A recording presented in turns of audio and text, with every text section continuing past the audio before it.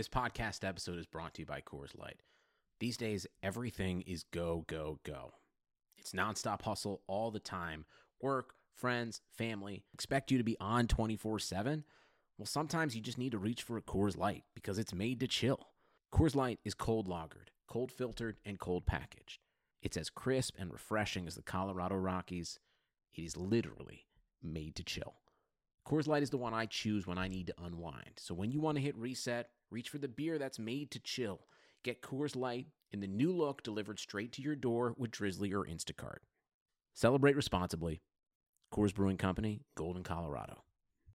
This should be played at high volume, preferably in a residential area. Ladies and gentlemen, it is now time! Oh, no. Oh, yeah! I finished these fights. Give me a hell yeah! Top Rope Nation. Learn to love it. It's the best thing going today.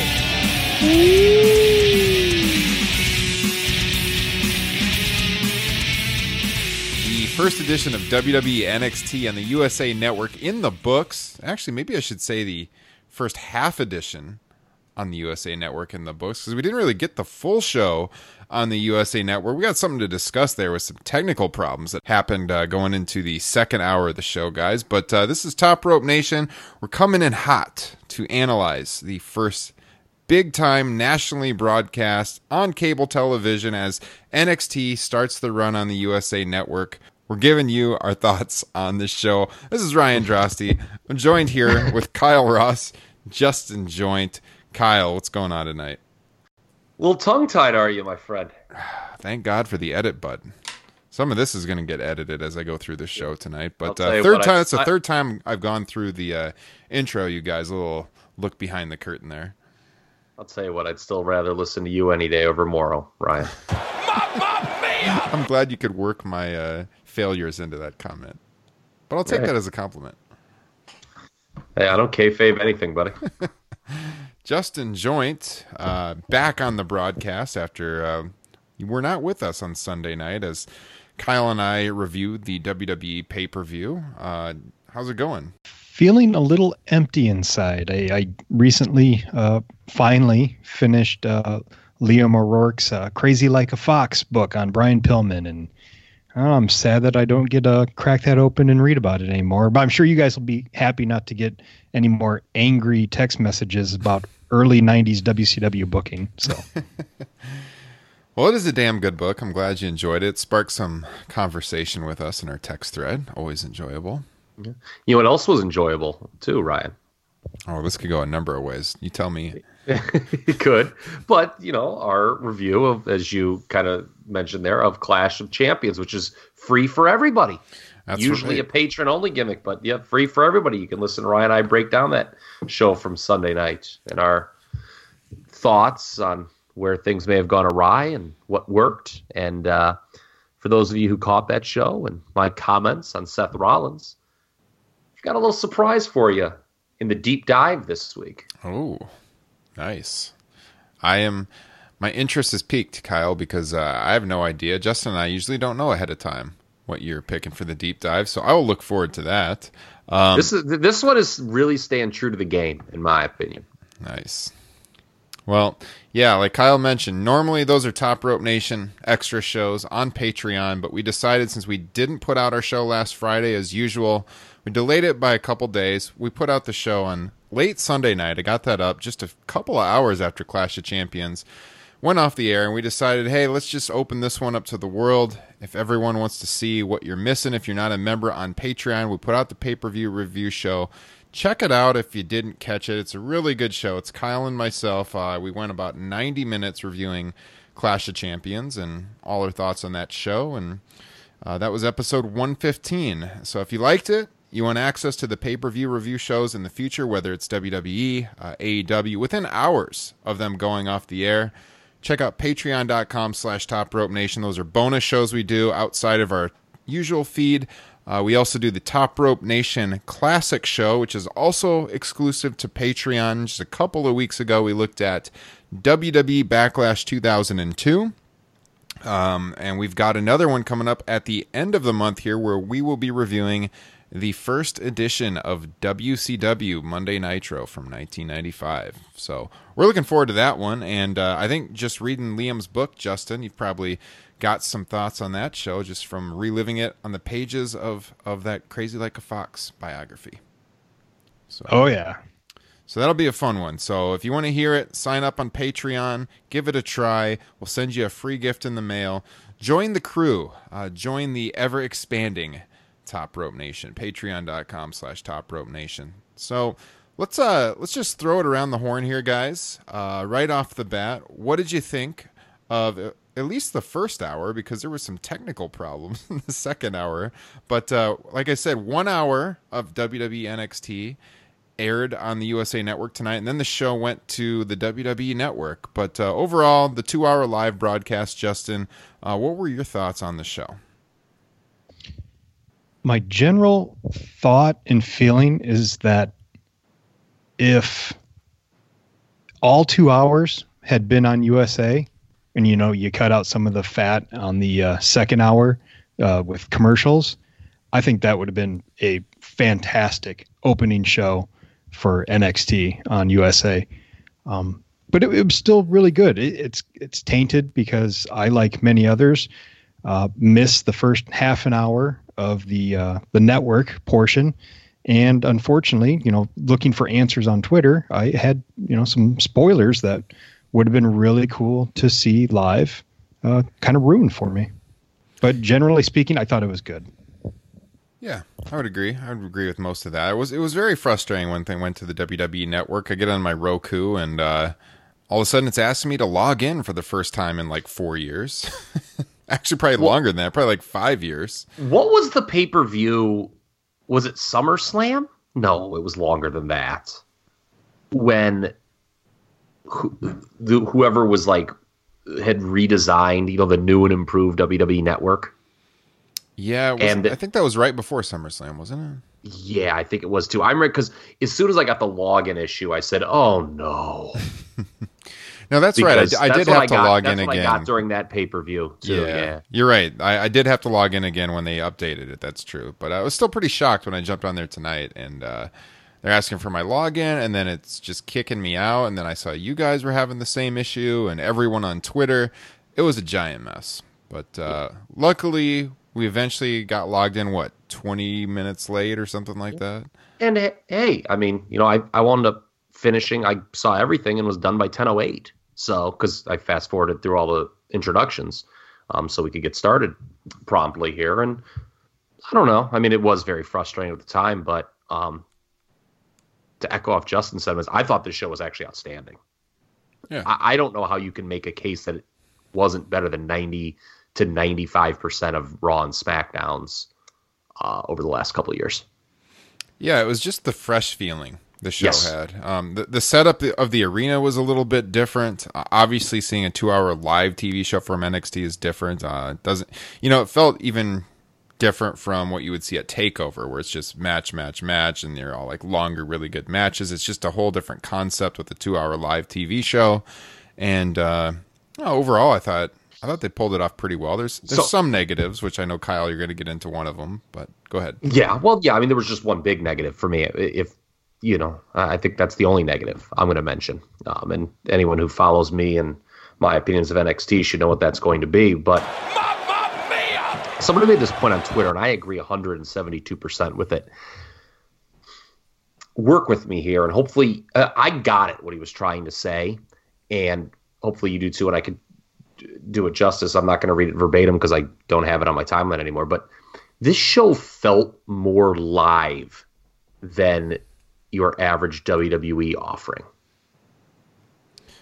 Obviously all the shows are live, but the crowd was more engaged. It just felt like a better produced wrestling TV show. I watched Raw earlier. I have not seen SmackDown, spoiler alert, but I watched Raw. I finished it this afternoon. That show felt so horribly scripted. It just felt like the fakest wrestling show. ever. Like, stuff would happen and Michael Cole would be like, we've just made history. And then they just quickly transition to something else. Mm-hmm. So I see what you mean. It was a looser feeling. Like it felt like things could just happen out of left field. Yes, where it wasn't like just wrestlers were being told what to do. Mm-hmm. It felt, you used to not have that feeling ever watching wrestling, really. I mean, we all know, it's fake, but that's a big complaint I have about main roster TV is it feels so scripted. Mm-hmm. And this, it just had that live feel to it. Now, you knew Roddy and Velveteen were going to wrap up by a certain point. Well, actually, there were some people throwing off, are they going to do the old territory gimmick? Tune to the WWE Network to see the end of this match. That thought did cross my mind. Did it cross yours? Yeah, and I would have been even more pissed when I had the login issues. Yes, that would have. Yeah, people would have got real pissed with that for sure. Justin, your thoughts. Bring you in on any of what Kyle just said. It's funny. When we first started talking about this, about NXT going live, and they announced that they were going to do this at Full Sail instead of like actual arena shows, we thought that was maybe to their detriment. But actually, I think having that Full Sail crowd, as long as they don't get too self-indulgent, like they've been known to do occasionally, I think they will actually help that show stand out compared to other ones, because they are a hype crowd, and they really they add a lot to the matches. And especially you could see that in the Strong and Velveteen Dream match. I agree with that 110%. The crowd was a value add tonight. I think it was tonight, but I'm going to disagree. I think they got to get out of Full Sail. I think when they start going head to head with AEW, like you think about that first night AEW's on and they're running a 16,000 seat arena, and you go from that to NXT back and forth. It's quite a contrast. I'm not sure. I think they got to get out of there. And honestly, we've complained about the Full Sail crowd on this show a lot in the past, and they do tend to get a little self-indulgent. I thought it was good tonight, but when you get that week after week after week, I think they'll have to have a change. And I think they got to get on the road. We'll see with that. I mean, if there becomes an issue, they could. But there's a deal. I mean, I think they're like locked in. Like, I don't think they have a choice. I have not heard that. You heard that? I mean, yeah. I know they have a deal, but I don't know that it requires them to broadcast from there, like every show. I don't know. The way it seemed to me is like, for at least the time being, that show's taking place at the Full Sail University, no matter what anybody wants. Mm-hmm. Well, we shall see. I did think that the arena actually looked, to me, for some reason it looked a little smaller tonight. I don't know if it was the camera setup, which seemed to have changed a little bit. What they think they did is they turned off those the kind of the overhead lights that go around the upper half, and they just kind of completely blacked out the crowd, which I believe is different from what they normally do. Yeah. Something about it though. It appeared more compact, and that's not necessarily an issue. I mean, we know, like in the olden days, WWF, WCW, they taped at small venues like this all the time. But I'm just looking at it as far as their presentation head to head with AEW on Wednesday nights, and AEW is going to be in pretty large arenas for the most part. So, I mean, I think the smallest arena they're running is like 7,000 seats or something in the first 2 months. So, I'll tell you what, though, with the AEW, the whole thing, I think they may have gotten a wake-up call, though, tonight, if they weren't already aware of it.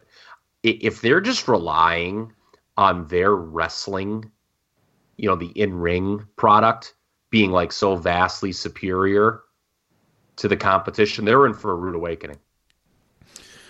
I really don't think they're thinking that going with NXT. I mean, NXT is known for their yeah. I mean, that's what I'm saying. I mean, as a matter of fact, not only will they not be the superior in-ring product Wednesday night, they will be the inferior product in-ring product on Wednesday night, I believe. I think it'll probably bounce around a little bit. Some weeks yes, some weeks no. I think they'll be pretty comparable, though. I mean, it's going to force everyone to bring their A game for sure. I didn't think. Well, no, I don't want to say that, but there wasn't like anything blow away in the ring tonight. There was several good matches. I just think as far as like the talent goes, like, I mean, this is a talented roster they got down there, and we all knew that. But I think that point was really driven home tonight. Mm-hmm. All right, well, let's get to the matches then, because we did have the women's 4-way right away. And this had a lot of big names out there. Now, I'm not going to lie. Originally, when I texted you guys, I said, what do you guys think of this opener? Because I didn't know if you guys were going to be positive or negative on it. We know Mia Yim had a really awful performance on TakeOver, the last NXT TakeOver back during SummerSlam weekend. I thought she redeemed herself here a little bit. I thought the right person won in Candice LeRae. I think Io Shirai is awesome as a heel. Still love that character. And Bianca Belair, I mean, she's very talented as well. I'm not as high on the character as some people are, but I think she's entertaining. And so I really enjoyed the opener. I liked the finish, and I liked the characters they had out there to kind of jumpstart the show right off the bat. What did you make of the opener, Justin?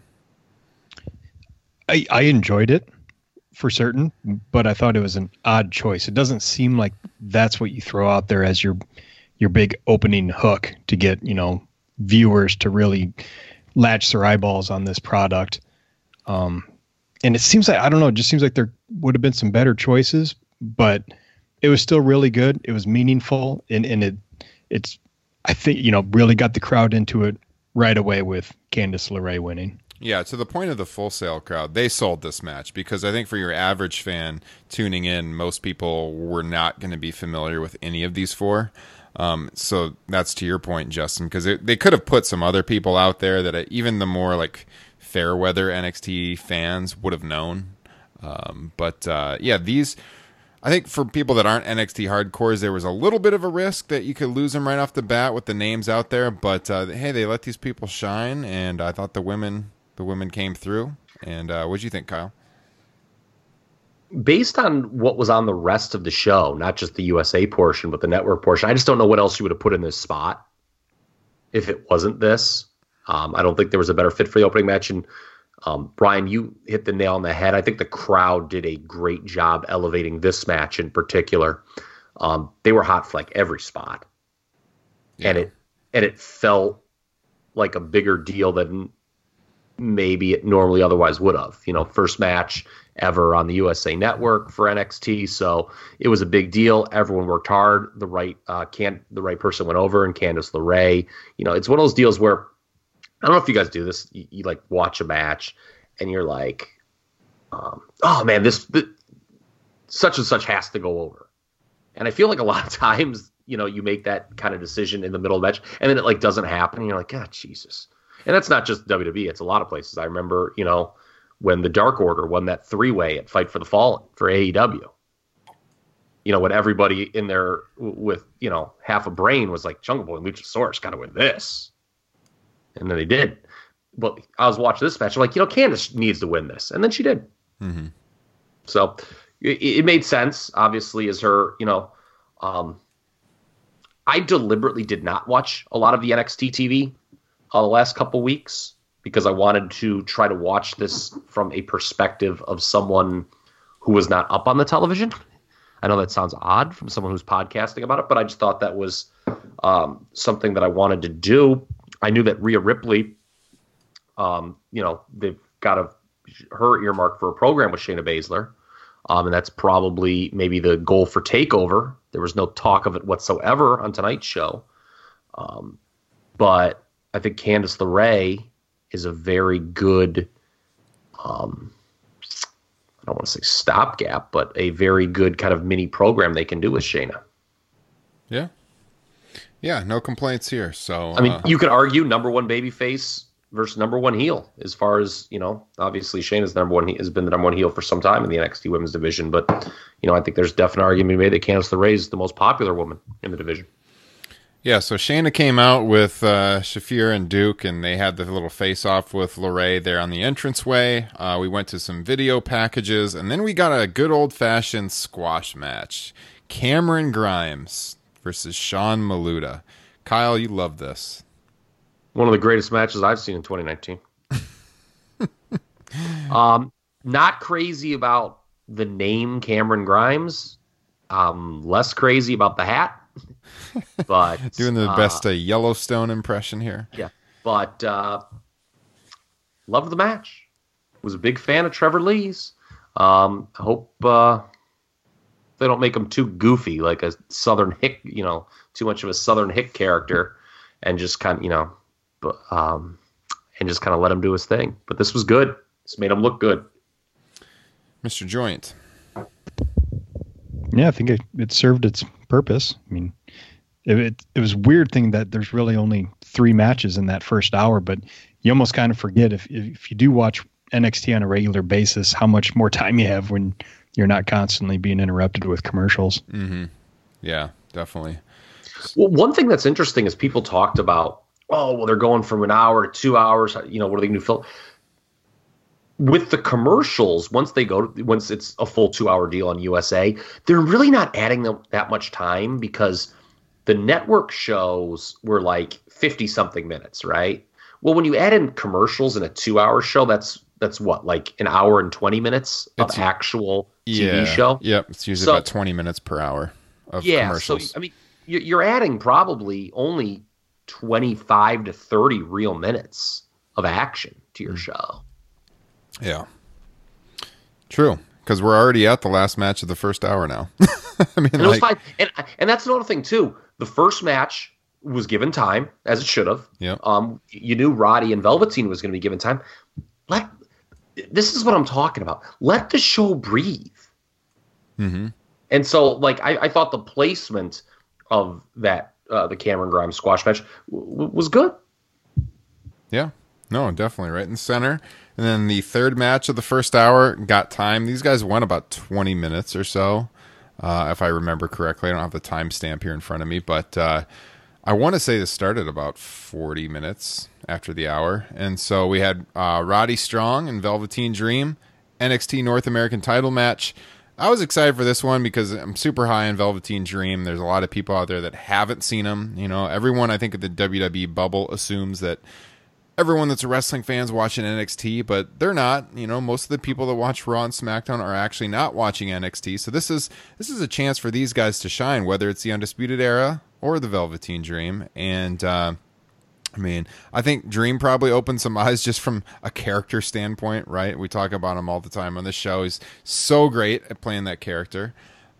We got the shots of the Undisputed Era, like the whole team coming out at the end of this match, which was cool. And Roddy Strong emerged victorious. So you do have Undisputed Era with all of the title belts now, or the main men's title belts. We've got Adam Cole with the NXT title. We've got Strong with the NXT North American title now. We've got the tag titles there. So that was a cool visual. The match itself, I thought really good. I mean, it was not on the level of a takeover match by any means, but as far as presenting something good between the ropes on your first USA Network show in the main event before they switched over to Suits and we had to go to the WWE Network, showed some confidence to put these two guys out there. And I thought they came through. I thought it was an enjoyable, very good match. I think it's something that anyone tuning in out of curiosity, I think it can draw them back in next week. So, Kyle, what'd you make of it? Thought the match wasn't actually clicking that much early on, but they had a strong finishing run in this match that the crowd was totally invested in. When Strong, the false finish had everybody. It had everyone. I assumed it was over. Did you guys go into this thinking Roddy was probably winning just because of the whole thing they've promised with Undisputed Era holding all the titles? Yes. I agree with that. I went in here thinking Roddy was going to win. But still, when Velveteen kicked out, man, it was like, whoa, maybe not. But then, sure enough, one more finish and it was over. And Roddy won. And I think there's pros and cons to doing a title change on your first, in front of people who may be watching your product for the first time. The biggest pro is something very significant happened. Yeah, I think that's how I looked at it. I know the promise of them holding all the titles and everything, but I looked at it as doing something memorable in the first show, a title change. That's kind of why I thought it was likely. But like you with the false finishes, I wasn't so sure. But yeah, I don't think it was the wrong decision. I think it was a good decision. I think you make headlines on your first show with a title change. I think that's a good move.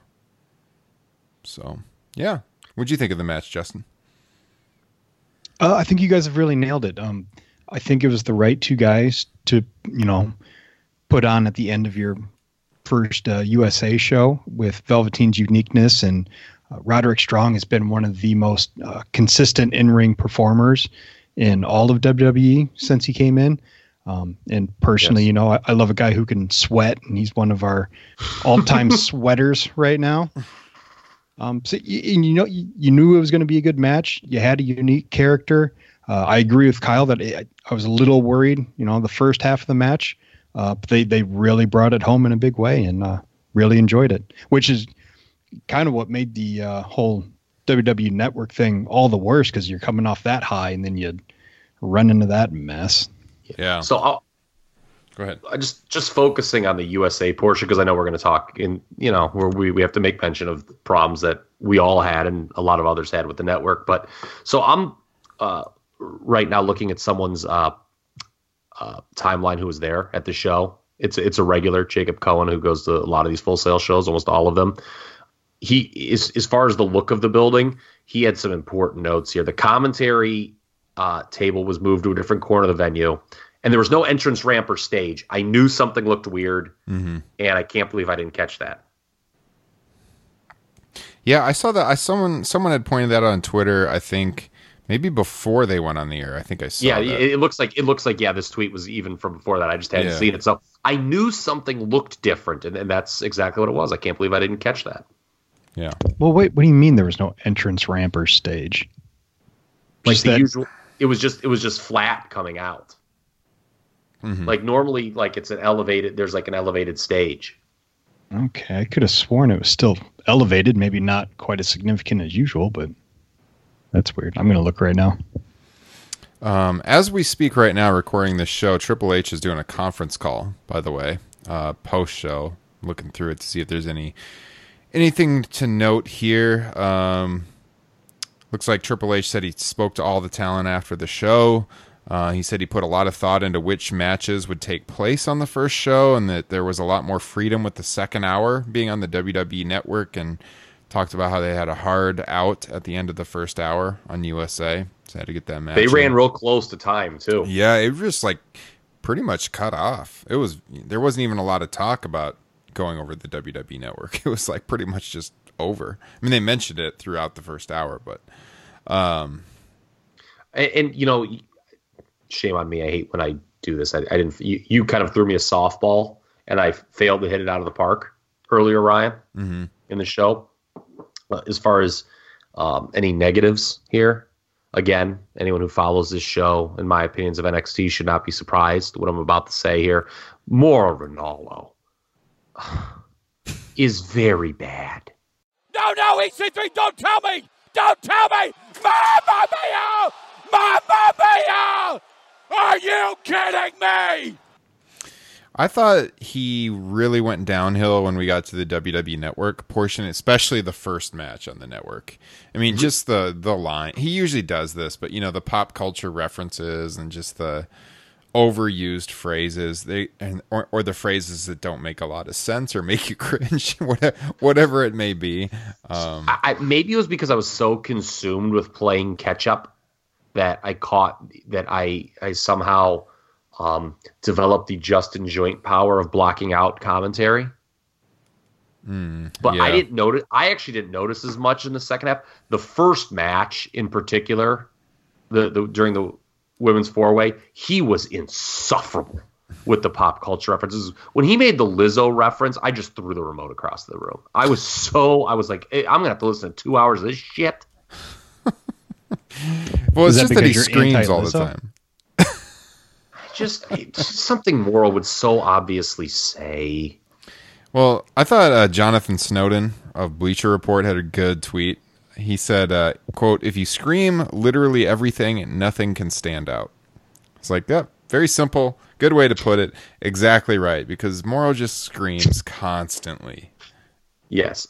Somebody also tweeted, they're playing Cameron Grimes music so loud right now that you could only sort of hear Mauro.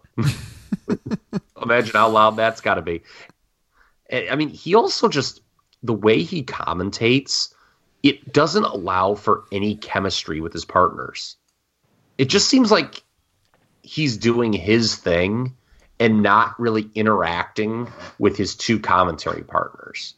He talks over them all the time, or like just doesn't even acknowledge what they say. Like he'll be talking, and then like Phoenix will jump in, and she'll be in the middle of a thought, and then he'll just kind of break in with what's going on. He'll just break in with a pop culture reference, you know.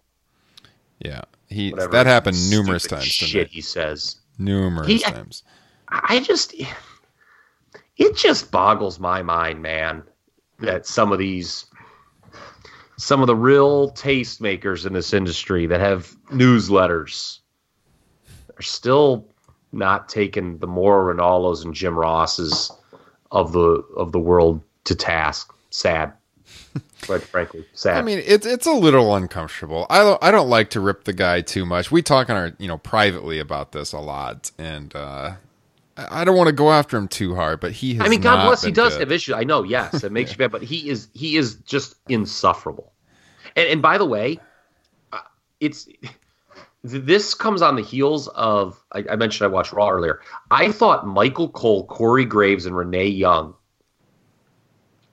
I don't know if it was how they were being produced. Vince wasn't there apparently on Monday. I thought that was one of the worst announcing jobs on a television show I've ever heard in my life.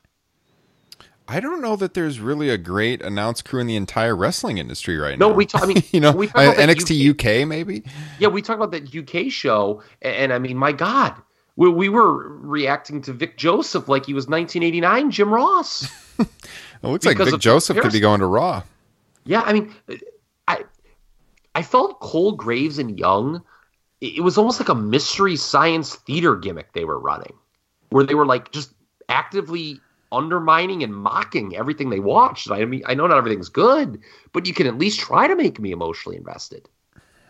Yeah, announcing is a big problem across the board, and we've talked about AEW struggles. You just alluded to that too. So it's something everyone seems to be dealing with right now. MLW though has been good, and now we've got Shivani with AEW, and NXT UK is a bright spot. But otherwise, I guess New Japan. I think Kevin Kelly does a pretty good job. But overall, yeah. Announcing and wrestling is not exactly at a high point right now. That is for sure. A couple other notes from the conference call. Triple H said the first 2 weeks are a good way to give new fans a little taste of the product. I guess talking about them going to the WWE Network in the second hour, he says it's a blessing in disguise. Okay. He talked about bringing in NXT UK guys like Imperium and the cruiserweights like Lio Rush, and how that can help keep the show fresh. I think we're expecting more main roster guys mixed in as the Wednesday night wars heat up once AEW starts up. There's been the rumors about Kevin Owens. We'll see if that comes true or not. But I guess that's what's been said so far, according to my colleague Connor Casey over from comicbook.com. Ooh. So I'll be following that as we continue the show here. But as we get into what happened on the network, as we said earlier, there was a lot of technical problems here. We couldn't get in for 20 to 30 minutes. I tried Roku. I know Justin was probably on his PS4. He couldn't get in. Someone had told me that it was working on mobile. I couldn't get it to work on my phone either. And then I switched TVs and I tried like my second Roku, and then that's when I got in. You guys, I wonder if it was a timing thing though, because you texted I'm in, and then like right after Justin said I'm in, and then like I got in. Yeah, I was Roku too, so. Mm-hmm. So it was a struggle, and we knew we were taping the show afterwards, so we were getting a little stressed because we wanted to come in right away at the end and get our hot takes while they were still fresh. And we were playing catch up there for a while, but we got through it. We got through it, guys, and we got to our first match here. This is where the announcing went downhill. Yes, Pete Dunne. I don't know if you know this, but Mauro Ranallo is where that Marco Huas won UFC 7. We got how many references to that during the match? Like he does it every single time Arturo Huas works. Yeah, there was multiple references though in this match. So, I don't know. I mean, the match again, it was a decent TV match. I thought it was fine. I didn't think it like stood out particularly. But Justin, what'd you make of the match? It was fine. I'm going to fix something I said before we went live on air and say that, maybe I did enjoy Steve Blackman 2.0 a little bit more than I let on. I mean, it's something different what Huas is doing. So I like him that. A bit. Yeah. I thought he really stood out at that Evolve show that they did on the network. Mm-hmm. I really thought he did. I was very psyched when at the site of this matchup. But yeah, I think overall maybe it was just a good match, just a good TV match. Get Pete Dunne over. So at this point, you guys were texting, and I'd started the match, and then you guys had just got in, and you had just been talking about how you had the spoiler, the surprise ruined for you. And so then I tried to stay away from my phone for a while because I didn't want you guys to start talking about, because I had somehow avoided it on Twitter. And so like all through this match, I was starting to think like, what could it be? What could it possibly be? And then having Pete Dunne there from NXT UK originally, I started thinking about, I bet it's Walter. So I kind of figured it out before it happened. I think maybe just because after you guys mentioned there was a surprise and out comes a UK associated guy, it just made me think of him. That wasn't even what I was referring to. That wasn't? What were you referring to? Lio Rush. What? Oh, really? That's what you were referring to? Yeah. What? Wow. I mean, I love Imperium. I love Walter. I don't think that's all that shocking that an NXT affiliate showed up on their first show. Oh, I thought you were talking about Imperium. Yeah, that's that's funny. And I agree with you. It actually is probably less shocking than Lio Rush. But no, wow. Okay, I my timeline, I saw the Imperium. I think like WWE shared it or somebody shared it. But I was like, well, okay, I guess Imperium shows up. I still thought it was a little surprising. I mean, I think they're going to be doing, and I think they've already talked about this, they're going to be doing some inter-promotion stuff with UK and the main roster or the main North American NXT. But Walter, he doesn't come to North America that much. He's talked about that in interviews that he doesn't really want to work over here full time. So I thought it was still surprising. I thought it was a cool thing to do. My initial thought was, should they have done this when they were on the USA Network versus on the WWE Network so more people saw it? But probably doesn't matter that much. No, I don't think so. It's not like, I mean, it's something that obviously if you follow the product, it's a really big deal. If you don't follow this product, it would have meant absolutely nothing to you. Yeah. And at first I was kind of with Ryan where it's like, why wouldn't they have put this on USA? But I don't think it does much for the casual viewer who, probably doesn't watch NXT UK. And, you think about maybe, you would assume that the majority of people who watch AEW probably watch NXT, and that almost everything on the second hour on the network is something that would really grab, people who are excited for AEW. Mm-hmm. Yeah, I would agree with that. Second match, Xia Li, Aaliyah. This one was a little sloppy. Well, where do we think they're going with Imperium? I mean, is Imperium going to be earmarked for the War Games match at the next TakeOver? Possibly. There's a very ready-made match with Imperium against Undisputed Era, although that's two top heel groups. But it's there, or there could be like a team NXT. I mean, obviously, we're going to get to the brawl at the end of the show a little bit later, but they could just do like a team NXT versus Imperium as well. Seemed like they kind of might have been hinting in that direction. Yeah, I could see that. We'll come back to that, though. I wanted to come back to that at the point where they actually appeared. So we're still at this women's match now. What did you guys make of this singles women's match? Because it was clearly a pretty far step below what we saw in the first hour of the show, Justin. Yeah, thankfully that wasn't on the USA Network. It was pretty sloppy. Yeah. Kyle? Yeah, it was probably the weakest point of the show. But I mean, Xia Li is,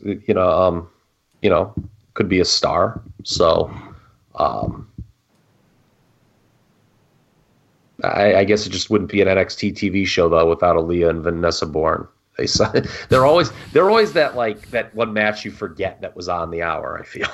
Yeah. Well, there was a sloppy point I recall from Xia, came off the ropes. There was like a kind of a awkward landing for her there. That it was a short match overall, but it wasn't great. It was a little sloppy, but in the end, Xia Li got the win.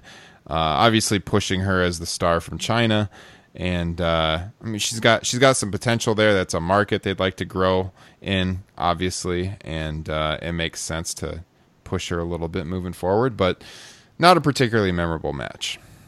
And then after that, we moved to Kushida, wearing the same getup as he has been, or as he has had in the past in New Japan. If you haven't been watching him in NXT yet, he's got the whole Time Splitters looks still going. And I thought this match Kushida had was really pretty good. Pretty good stuff. What did you guys think? Wait, what? He didn't wrestle. Walter came out. Okay. You guys. We got the face off with Walter. Now, this is the point we were just talking about. So, Well, no, I mean, they came out. They came out and attacked, what's his face? The guy from the Performance Center. And then, Denzel, she sort of came out to make the save. I don't know how you say his last name. Denzel, he's a taller guy. Denzel Degenerat? I didn't know. I'd actually, perfectly honest, I had not heard of him before. Yeah. He came out, Imperium comes out through the crowd, and then we had the face off. So, what lead me through what you're thinking for War Games again here. Who would be on the teams? Kyle. They're doing Walter Kushida on TV coming up, so he's obviously going to be a part of that program, at least initially. Walter attacked Matt Riddle in the brawl towards the end of the show.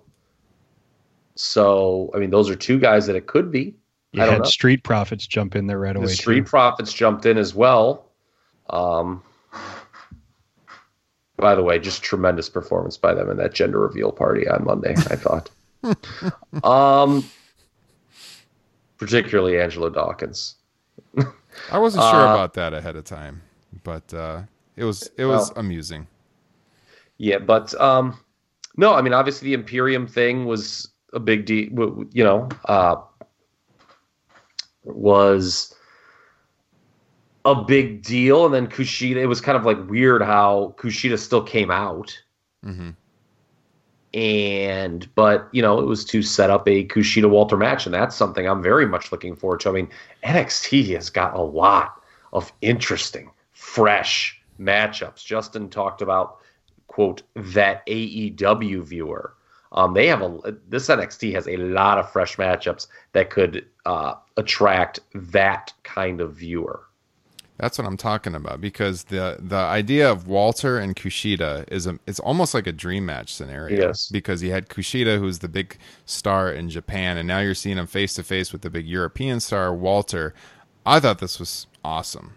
I'm looking forward to that match for sure down the line.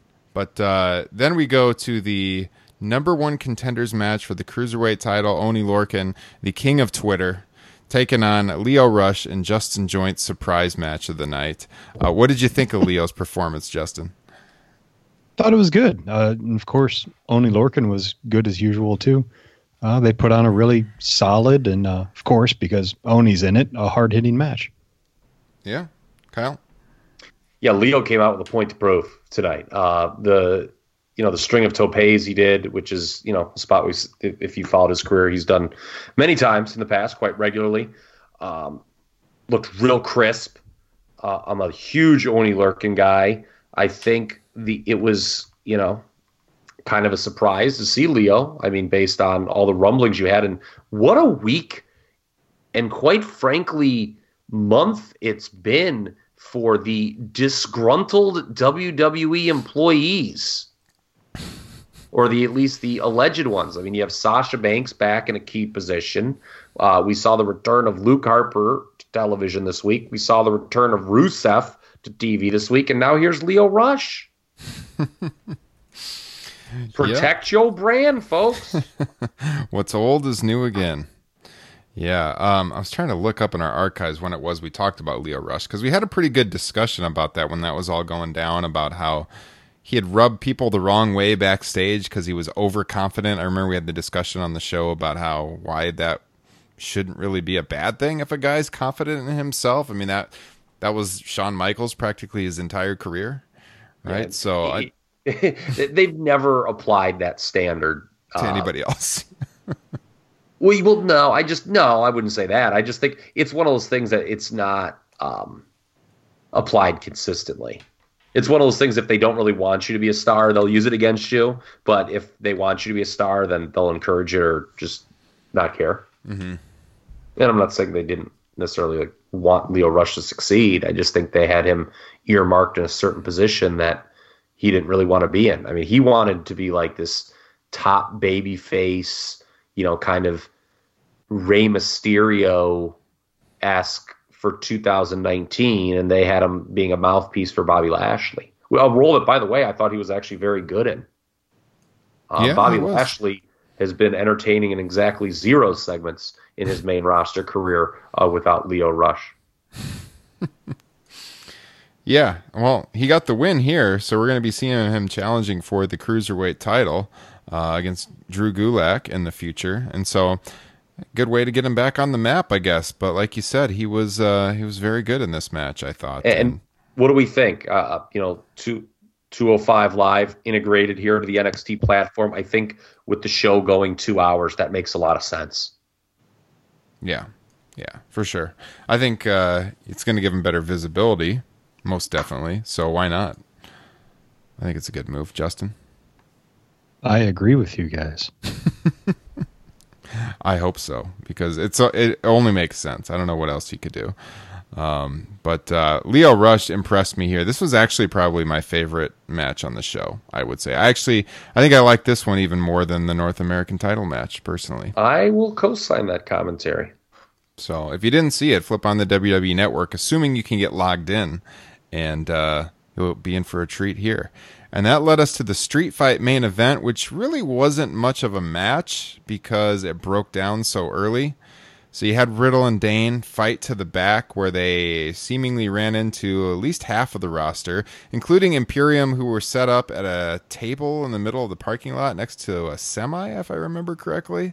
Kind of awkward, but everyone ends up. The Street Profits were back there, as we talked about a little bit ago. Yeah, I don't know if Walter was playing cards or what he was doing down there. I will say that the camera work, once they went backstage, was nearly unwatchable for a little bit. The shaky cam was completely out of control. But they followed him back into the arena. We had the Forgotten Sons get involved here in the brawl. And we did not get a winner. The whole match just kind of broke down, and everyone was laid out, and they went off the air. So I didn't really know what to make of this. I mean, I guess they went off the air with a lot of their stars on the screen. But I guess I personally was looking forward to seeing Matt Riddle do a little more on the show than he did, because he kind of got lost in the shuffle. But what did you guys make of the finish here? Would you have had an actual winner? Did you care about them going off with nobody declared the winner? Justin? I have no idea why. I can't put my finger on it. But I wasn't really looking forward to this match in the first place. Like, once again, I don't know why. So this actually worked out kind of perfect for me. I was way more hyped about how this, finished the show. The only thing that bothered me was the refs coming out to break up Killian Dane and Matt Riddle in a street fight. I thought that was kind of weird. There probably would have been another way to handle that. Just keep the brawl going, I guess. But I mean, if it was a street fight, it's not like you can have a DQ finish. Yeah, you're right. That was odd. And the crowd did that was kind of the one time the crowd sort of turned on something on the show, albeit briefly. I have no problem with a brawl. I'm a huge fan of brawls on TV shows. I sent you guys a text. I was obviously joking. By God, who's going to win the war, WCW or the NWO? But it used to always be brawls ending the show. It's a good hot way to end the show. Mm-hmm. I think for me, like, to echo Justin's point, I'm just not into Killian Dane. So as far as there not being much excitement for the match, to me, that's what I would point to. I like Matt Riddle. I'm high on Matt Riddle. This whole feud he's had with Killian Dane hasn't really drawn me in too much. but still, it's Matt Riddle in the last match on the 2-hour show. I guess I just wanted to see him do a little more. I mean, there was hardly anything. Like, how long was the match? Maybe 2 minutes before they got to the back, because they went outside the ring like really quickly. Yeah, and then it just turned into a brawl. Yeah, that it wasn't necessarily a showcase for either performer. It was just, let's let this lead to a wild backstage brawl with all of our performers. Mm-hmm. Yeah, and that's how they went off the air. So I guess if I am someone that hasn't watched NXT too much, even just from what I saw in the first hour on the USA Network, I would be intrigued to tune in again. I thought overall it's a success as a show. I'm not going to do the whole A through F rating thing that we do for the pay-per-views on Top Rope Nation Extra, but I would give the show a thumbs up. I would clearly give this an A. An A? Oh, wow. I don't know if I'd go that high, but I'd say definitely a thumbs up. Definitely a thumbs up. Justin, thumbs up from you? Oh, absolutely. So we've got a lot of pro wrestling in our future, guys. And yes, a lot of pro wrestling to discuss, a lot of cover. We got to go over strategy. I know. So it is a big couple weeks in this industry. Yeah, I was thinking about, like mid-90s watching wrestling and how many hours of TV I had to consume versus now. And God, I remember on like 96, basically it was like 1 hour of WWF a week for me, because there was the weekend shows, but I think Superstars at that point, it was in syndication, and then they went to the USA Network, but I guess it was a 1 hour show, but it seems like some weeks there was only like 1 or 2 matches. There wasn't a whole lot to watch. They did like interviews and stuff. Not more than 2 hours in those days. Well, yeah, if it was on USA, it was only like really 40 minutes. Yeah. Well, I mean, the big difference when you compare this to the Monday Night Wars is it was 4 hours. It was just you sat down for only 2 real hours, and you were watching the show simultaneously, back and forth. Mm-hmm. Like it was 2 hours a week. This is, very different. Where there's 3 nights a week now, there's going to be television. And you've still got the 5 unopposed hours of WWE TV. So Wednesdays will go fast. I still think, and obviously WWE you would think is going to bust out all the stops the first few weeks on Fox. I still think 2 hours is fine. But those Raws, 3 hours is always going to be a problem inherently.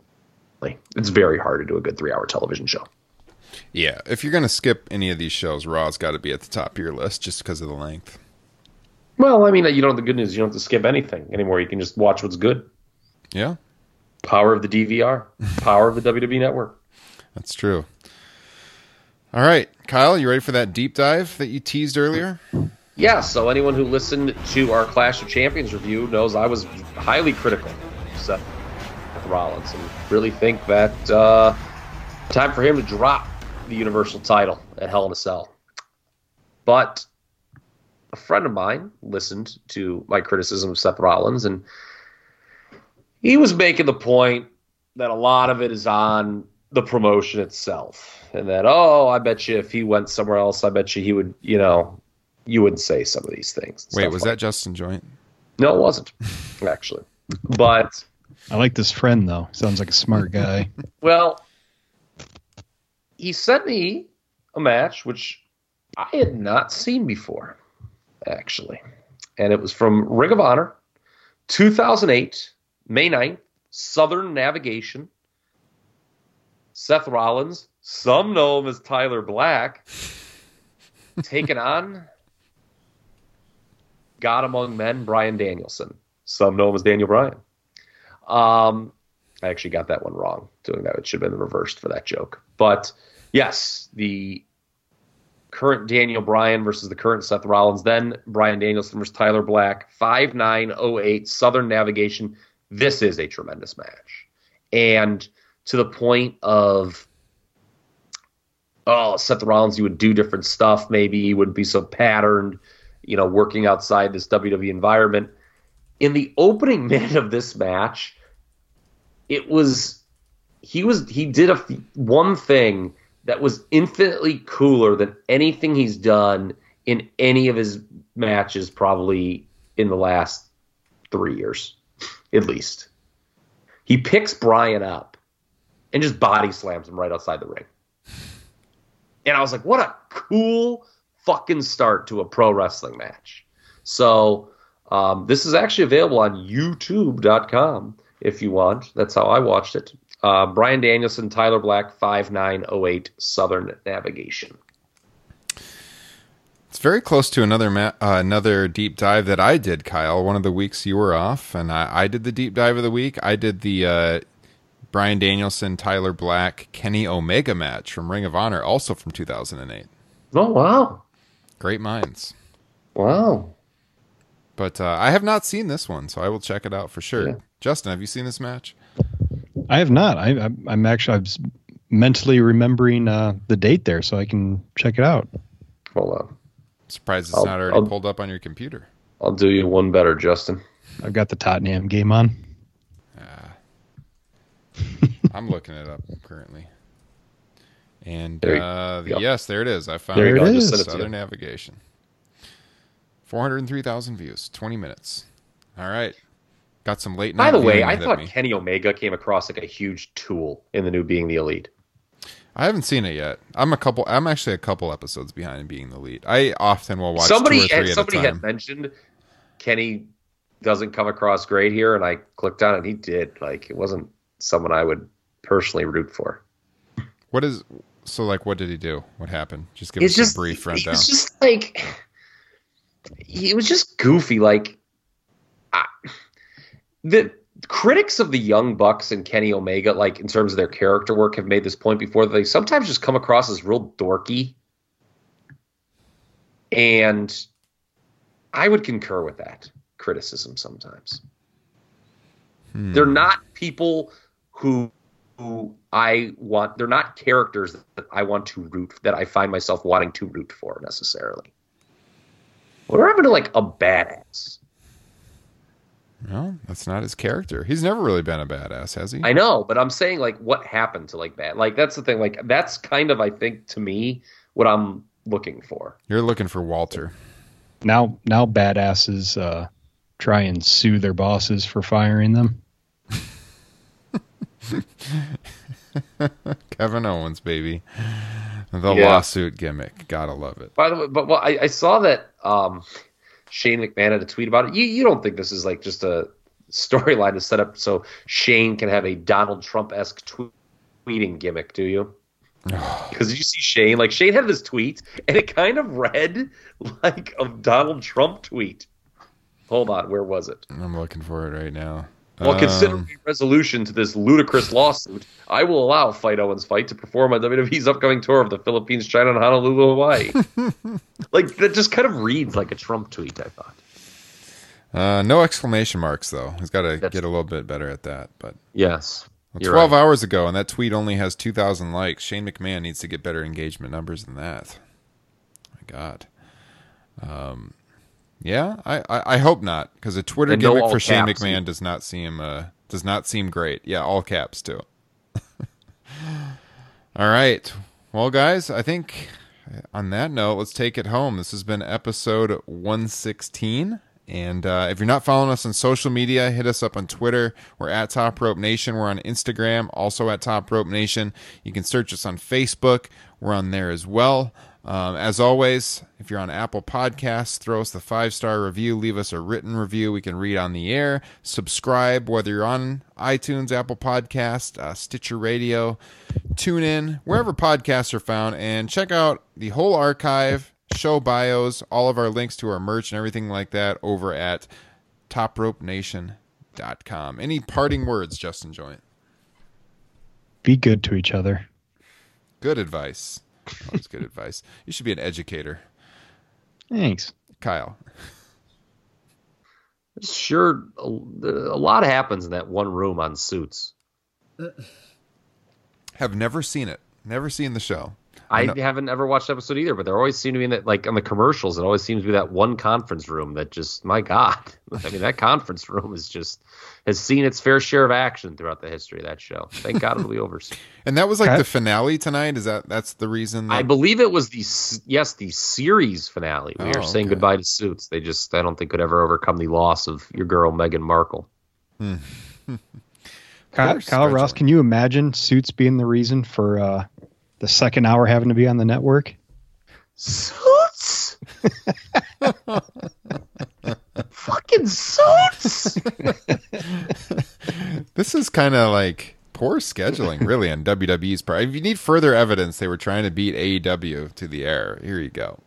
Fucking Suits! Splitting the show for Suits. By the way, the USA Network, people, and Meltzer made a big deal about this. I remember a couple years ago, he's like, man, they're really in bed with this WWE now. Have you seen USA Network's other programming? No. I mean, me neither. I mean, the fucking Crisley family is like some of the worst shit to ever be broadcast on television in the history of the medium. Yeah, it's not good. I mean, I've left it like running in the background before, yeah, and I always think like, who are these people and why are they even famous? So back when we had the website and I would like finish the review of a TV show, I would just be writing still, and like I wouldn't click USA Network off, and it was on after Smack, and I would look up. I'm like, what the fuck is this? Like, this isn't fun. I'm like, this is horrible. Everything these people are saying is just horrible. Todd Crisley? Isn't he getting like sued for something or something? Yeah, he is. I think there was some sort of money laundering or something that you just don't do. It was, But that's for another day. That's for our Crisley Knows Best podcast. Knows best? Suits! Temptation Island? Hey, now Temptation Island I have watched a few times. I'll tell you, that show's kind of a hoot. Bringing it back for the second season. Yeah. All right, guys. Check us out on all the social media. Check out Justin at Justin Joint, at TRP Kyle. I'm at Ryan Drosty. We'll be back with you with episode 117 next week. Enjoy your Suits reruns. We'll see you then. Peace.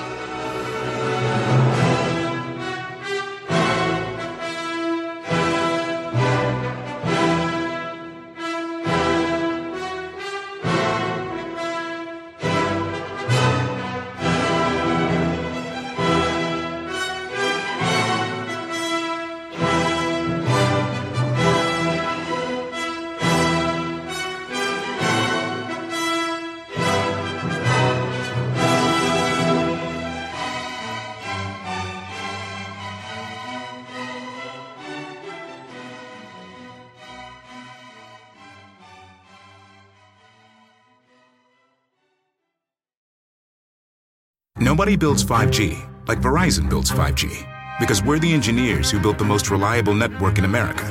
And the more you do with 5G, the more building it right matters. The more your network matters. The more Verizon engineers going the extra mile matters. It's us pushing us. It's Verizon versus Verizon. 5G built right from America's most reliable network. Most reliable based on rankings from RootMetrics second half 2020 U.S. report of 3 mobile networks. Results may vary. Award is not an endorsement.